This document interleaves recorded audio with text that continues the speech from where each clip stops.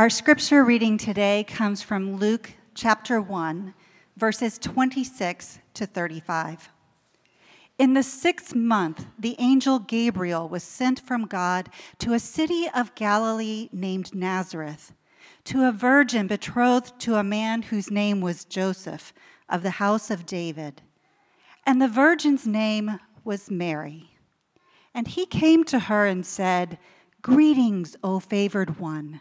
The Lord is with you." But she was greatly troubled at the saying and tried to discern what sort of greeting this might be. And the angel said to her, "Do not be afraid, Mary, for you have found favor with God. And behold, you will conceive in your womb and bear a son, and you shall call his name Jesus.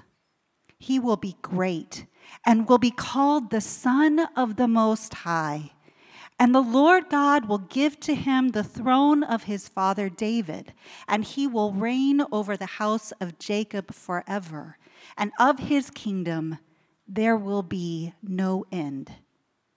And Mary said to the angel, "How will this be, since I am a virgin?" And the angel answered her, "The Holy Spirit will come upon you, and the power of the Most High will overshadow you. Therefore, the child to be born will be called Holy, the Son of God." This is the word of the Lord. Thanks be to God. You may be seated.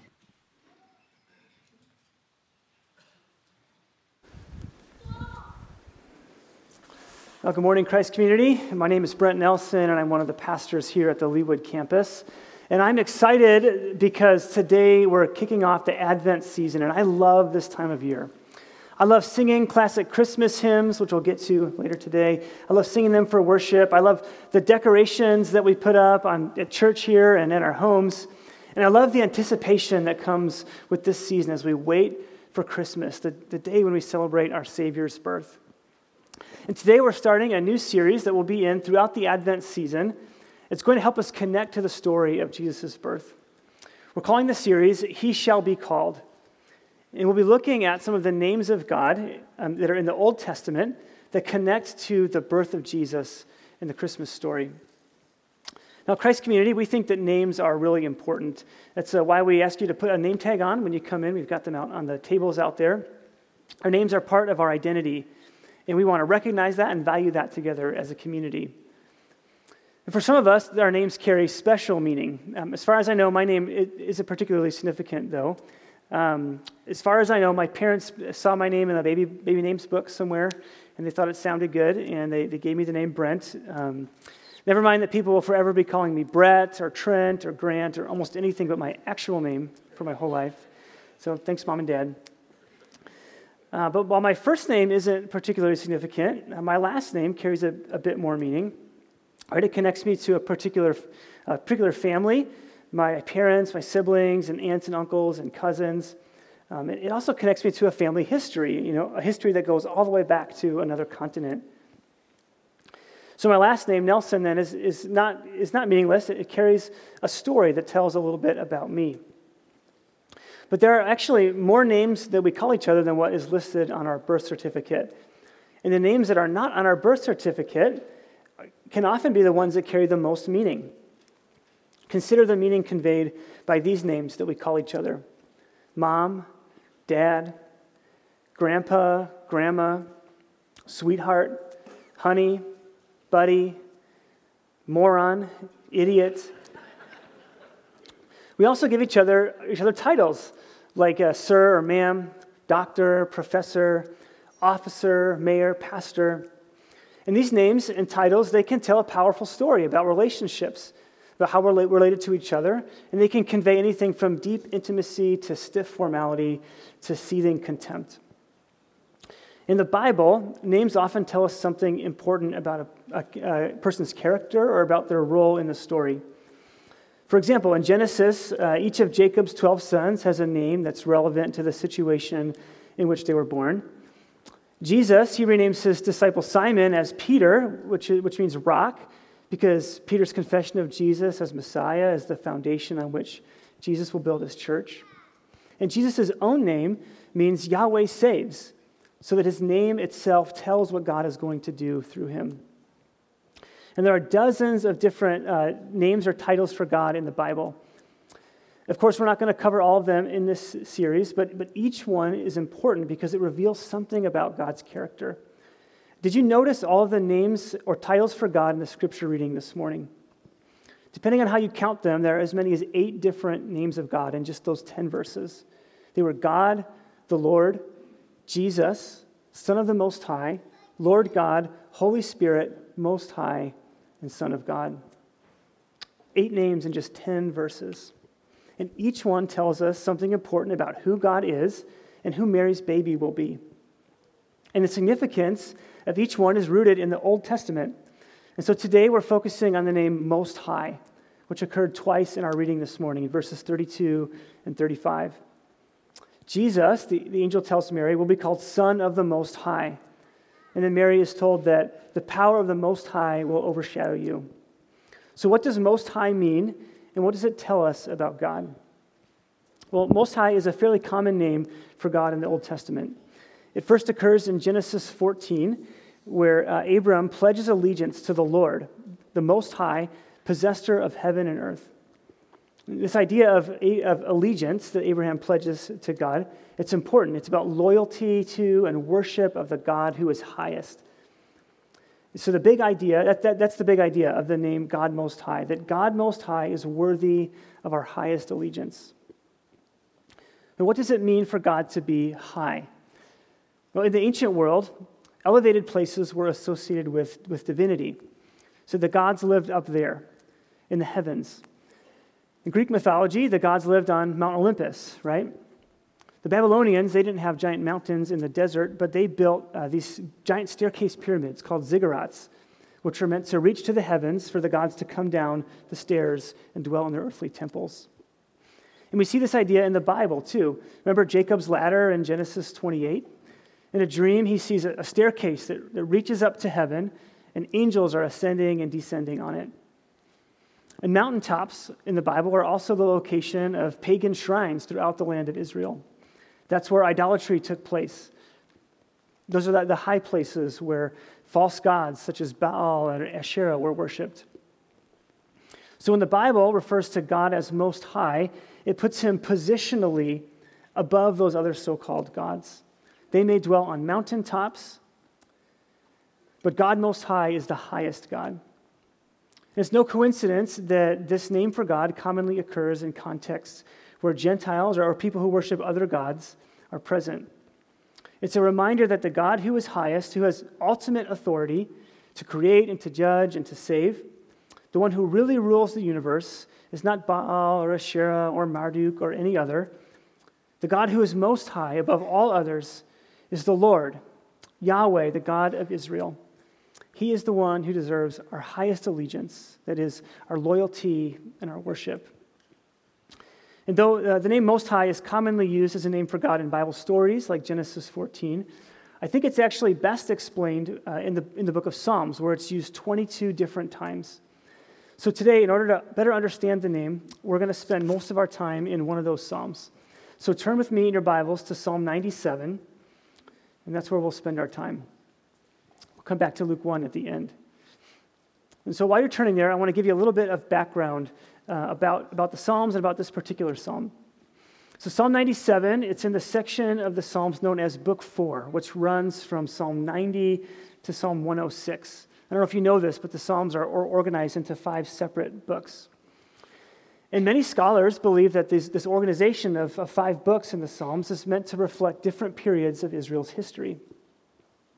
And many scholars think that the Psalms in Book 4 reflect an exilic perspective, meaning that even if some of them were written earlier, the person or people who assembled them, they're either in exile or they're reflecting on that period of Israel's history. So the exile is a really significant moment in Israel's history. Okay, they've been in the promised land for some amount of time. God's given them a king to rule them, David, but things kind of go downhill with David and his descendants as kings. And so they lead the nation into idolatry and injustice. And so God gives them over to the consequences of their sins. He raises up the Babylonian Empire, the kind of the mightiest empire in the world at this time, and the Babylonians invade Israel, and they conquer Jerusalem. They knock down the wall, and they depose their king. They kill him, and they take away many of the remaining people in the land who survived this war, and they drag them off into exile into other parts of the empire. And so it's a really important point in the biblical story. It's not the final word in the Old Testament, but it's the lowest point in Israel's history. Imagine the questions that the people are asking. Does God still love us? Will he still be faithful to his promises? Is God still in control? In the ancient world, if your nation defeated my nation in a war, that was understood to mean that your God was more powerful than my God. So for the Israelites, does that mean that the Babylonian god Marduk was more powerful than Israel's God? They'd be tempted to think so. I think that to the average Israelite, things probably seemed like they were out of control. I don't want to draw too tight of a parallel to our world today, but thinking back on the last few years, sometimes I felt like things were out of control too. And I think that when the world gets out of control, our allegiances are tested. Or maybe it just shows where our allegiances were all along. When things seem out of control, we find out what we've been trusting in. And so the question that Israel faced during exile was, where will your allegiance be? Who will you put your trust in? Who will you worship? Psalm 97 and the other Psalms of Book 4 are an emphatic reminder that, in spite of appearances to the contrary, Israel's God is still on the throne. He is still king, he's still in control, and he is worthy of our allegiance. So let's turn to Psalm 97 now. And we're going to have some fun with this today. I love meditating on the Psalms and kind of picking it apart. And so we're going to read it slowly. The Psalms, and like all of God's word, are meant to be meditated on. So we're going to read a little bit slowly and ask some key questions along the way, and hopefully it will bring it to life for us today. Psalm 97 opens with these words, "The Lord reigns. Let the earth rejoice. Let the many coastlands be glad." Now, this is a pretty incredible statement to Israelites in exile. It's a reminder that even though their last human king was deposed and killed, that the real king is still on his throne. The monarchy from David's line may have fallen, but the Lord still reigns. And what's really interesting to me about this psalm and the ones around it is that you have 10 psalms in a row that start book 4, that this is the common refrain. That the Lord reigns, that he's the great king, and that he is the most high above all other kings and other gods. Those phrases are repeated here again and again and again, and that's the message of these psalms. Assembled for exiles who have lost their human king, that your human king is gone, but God still reigns. And notice in this verse the scope of God's rule. The Lord, Israel's God, reigns, but it's not just Israel that responds with rejoicing. The earth and the distant coastlands rejoice as well. In the ancient world, gods were considered to be regional. So if you go to Egypt, then the Egyptian gods rule there. If you go to Babylon, the Babylonian gods rule there. And in Greece, the Greek gods rule there. But not this God, Israel's God, the Most High God, the God of a tiny nation that's been defeated by a mighty empire. He reigns over all the earth, and the earth is called to celebrate his rule. Now, if you have your Bible in front of you, take a look at the first verse again. I want you to notice something about the poetry that we find in the Old Testament. Notice that you have two lines that are related to each other. Okay, in this case, the second line basically repeats the first line, though it has a little bit of a different nuance. So it's let the earth rejoice, let the many coastlands be glad. You kind of have an idea that's being repeated there. And this is a basic feature of poetry in the Bible. You have two or sometimes three lines that are related to each other in some way. It's designed to make you meditate on it, to ask, what is the relationship between the first and second lines? Sometimes, like here, the lines repeat an idea in order to emphasize it, but that's not always how it will work. The point is, it's supposed to make you slow down, to meditate on the lines and engage your imagination about what the verse is saying, to ask how the lines relate to each other, because in the relationship is a key part of the meaning. And I say that for two reasons. First, because hopefully it will help you become better Bible readers when you encounter this 2,500-year-old poetry. But second, notice what happens in the second verse. It says, clouds and thick darkness are all around him. Righteousness and justice are the foundation of his throne. And so if the key to understanding this poetry is to understand the relationship between the two lines, we got to ask, what's the relationship between these two lines? They're clearly parallel. You have two things that are around God, and then two more things that are the foundation of his throne. But what does one, what do clouds and thick darkness have to do with the other, with righteousness and justice? The poet is inviting us to meditate on this idea. And the temptation might be to shrug our shoulders and move on, but that's going to cause us to miss what the text is inviting us to see.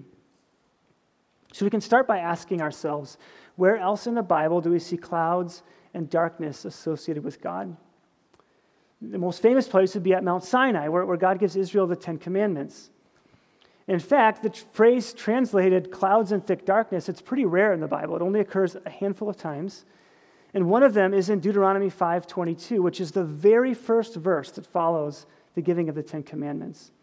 So God gives the Ten Commandments, and then it says this, in Deuteronomy 5:22. These words the Lord spoke to all your assembly at the mountain, out of the midst of the fire, the cloud, and the thick darkness. And so without telling us explicitly, the poet of Psalm 97 wants us to imagine ourselves in the presence of God at Mount Sinai.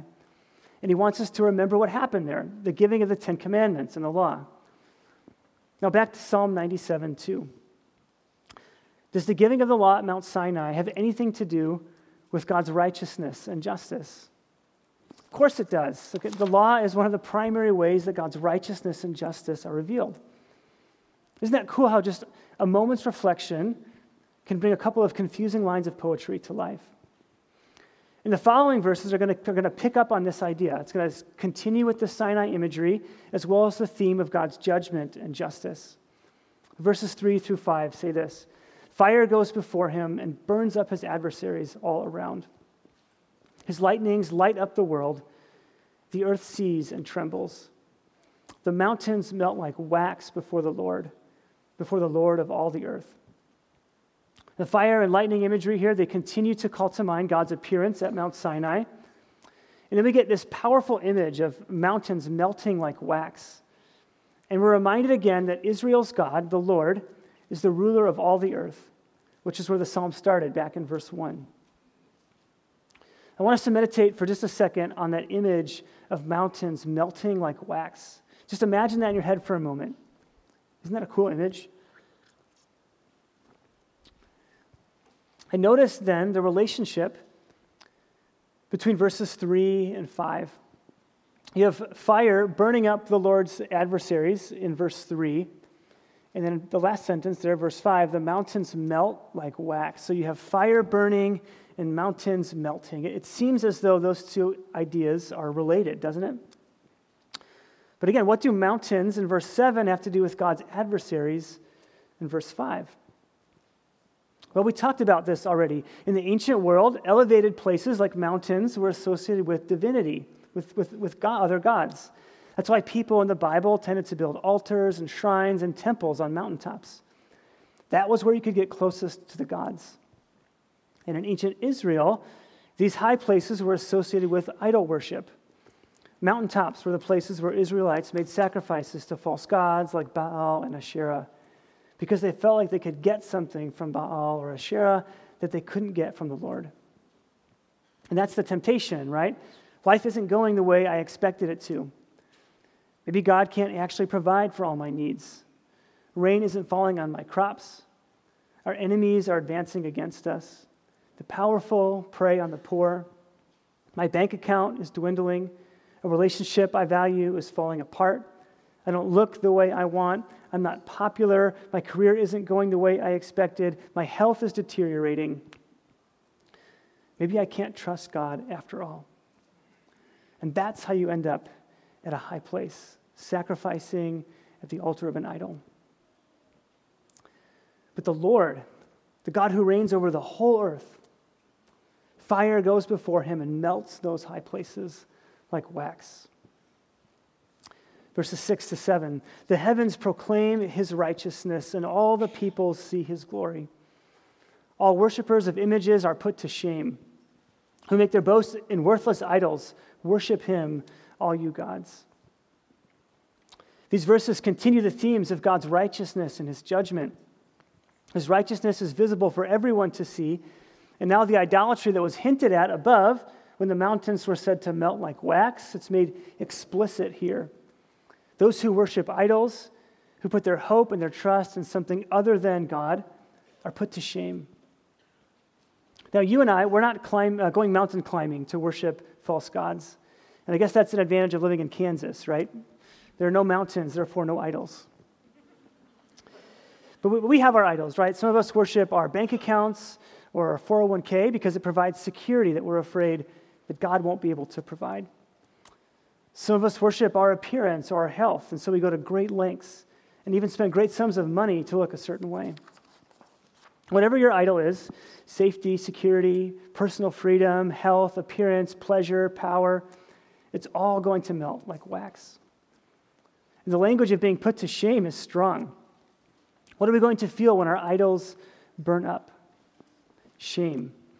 Imagine trying to explain to God why you thought a stock portfolio would provide better security than he would, or why you were more interested in being esteemed by others than by him, or why you spent your life trying to climb a social ladder when all along he's like, you know, the ladder's not actually that tall, right? At least not in comparison to God Most High. In verses 6 and 7, we see that the heavens proclaim God's righteousness and the peoples see his glory. And now in verse 8, Zion hears and rejoices. It says, Zion hears and is glad, and the daughters of Judah rejoice because of your judgments, O Lord. For you, O Lord, are most high over all the earth. You are exalted far above all gods. This is the place where the psalm takes a turn. Judgment here, which was bad news for idolaters in the previous verse, is good news for God's people. Zion, which we can think of here as God's faithful people, Zion is glad because of God's judgments, because mountains melt like wax and worshipers of idols and images are put to shame. So yeah, the Babylonians have conquered their nation. Jerusalem is in ruins. Many family members died during the war, and the survivors have been dragged away into exile in a faraway land. But despite outward appearances, evil does not have the final word, and it will not have the final word in our day either. Why? Because the Lord, our God, is most high over all the earth. There in verse 9 is our name of God for today, finally. Now, the ESV doesn't capitalize most high, but many other versions do.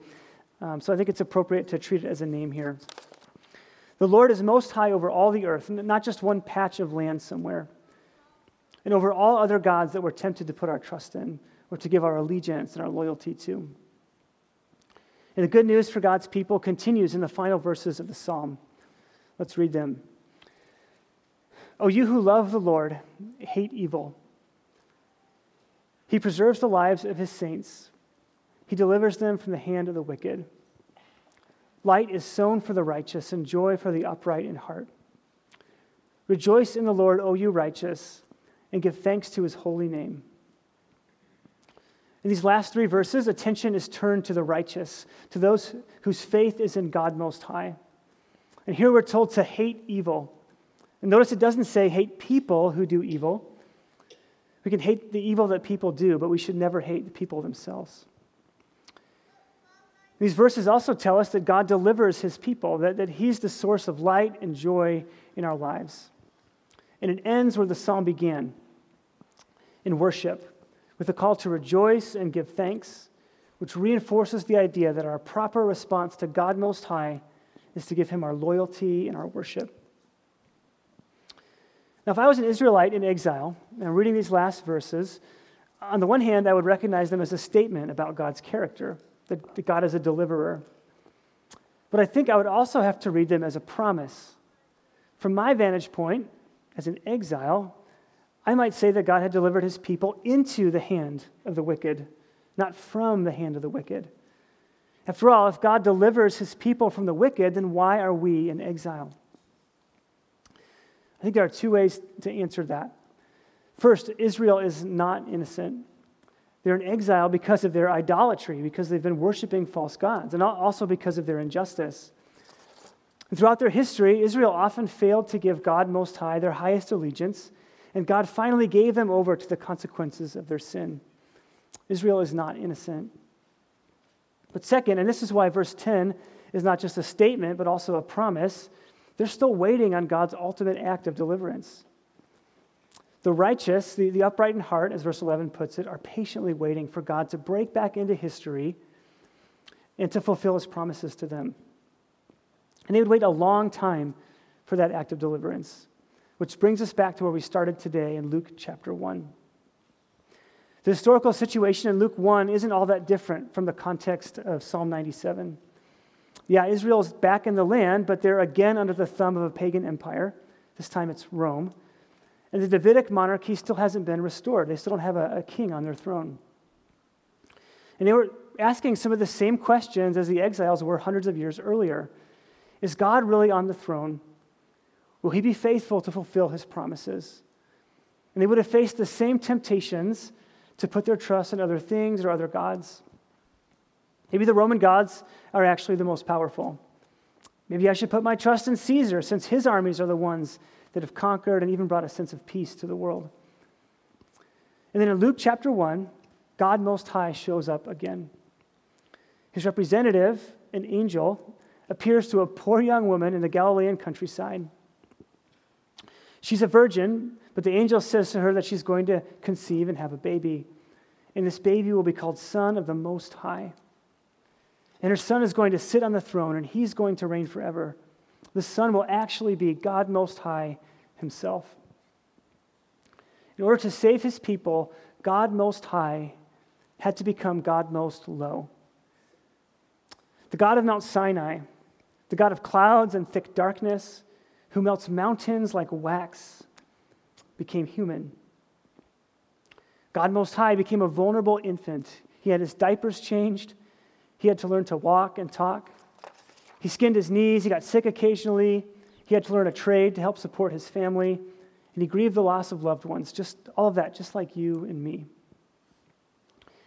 He came to the lowly, to a people on the outskirts of the greatest empire the world had ever known, to rescue not just those people, but all people who would trust in him, and not from the power of the oppressive Romans, but from the grip of sin and death. God Most High becomes low to meet us where we are. And this is how God has always been. Look at these words from Isaiah 57. For thus says the one who is high and lifted up, who inhabits eternity, whose name is holy.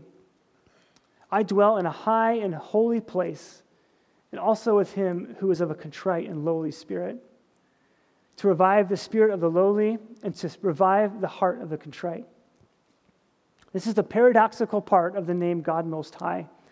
God Most High doesn't stay up high. He comes to the lowly and contrite, and he rescues them. We have done and can do nothing to deserve that God would draw near to us, but he does it anyway. The melter of mountains is also the giver of grace to those who recognize that they need it. And the idea of God as Most High comes up one more time in the Christmas story in Luke. On the night of Jesus' birth, a bunch of lowly shepherds, and shepherding was not a glamorous job in the ancient world, they're out in the fields with their flocks when an angel of the Lord appears to them, and the curtain of heaven is pulled back, and the glory of God shines on them. And the angel says, a Savior has been born today, a Savior who's the Messiah, the Lord. And if you want to find him, go into the village and look for a baby wrapped in cloths and lying in a feeding trough. That's your Savior, your Messiah, your Lord. And suddenly these lowly shepherds are aware of a great multitude of angels who are worshiping God, saying, glory to God in the highest, and on earth peace among those with whom he is pleased. Glory to God in the highest. There's the idea again that God is highest, and the glory and loyalty and worship is due to him and him alone. Now, just a moment, we're going to sing the same song the angels were singing 2,000 years ago. But before we do so, let's remember that approaching God Most High is an absolute privilege. But it also means we can't be hanging out on one of those mountains that's going to be melted. As we enter this Advent season, it's a great time to reset our hearts and to reflect on the name God Most High. Do we believe that God is Most High? Are we giving him our highest allegiance? How much of our time and our hearts are invested in things that will melt away? Let's ask if we've put idols above God Most High and turn away from them. This Advent season, let's spend time in his story and not in Black Friday advertisements. Let's get more excited about the Most High God coming to meet us than we are about our Christmas bonus. Only God Most High is worthy of our highest allegiance. He is the one who reigns over all the earth, who judges evil and delivers his people by becoming low. And that is truly good news. Let's close in prayer. God Most High, you are the one who reigns over all. You dwell in clouds and thick darkness. Your judgments are just, and our idols melt before you. In your presence, we recognize our own lowliness, our powerlessness, our insignificance. But God, we thank you that you did not stay up high beyond our reach, but that you came down to us. You lived a life that we could not live and died the death that we deserved. But you overcame death and offered eternal life to us. And so our response this morning is that of the angels in heaven. We echo their words that all praise is due to you, God Most High. Gloria in excelsis Deo. Glory to God in the highest. Amen.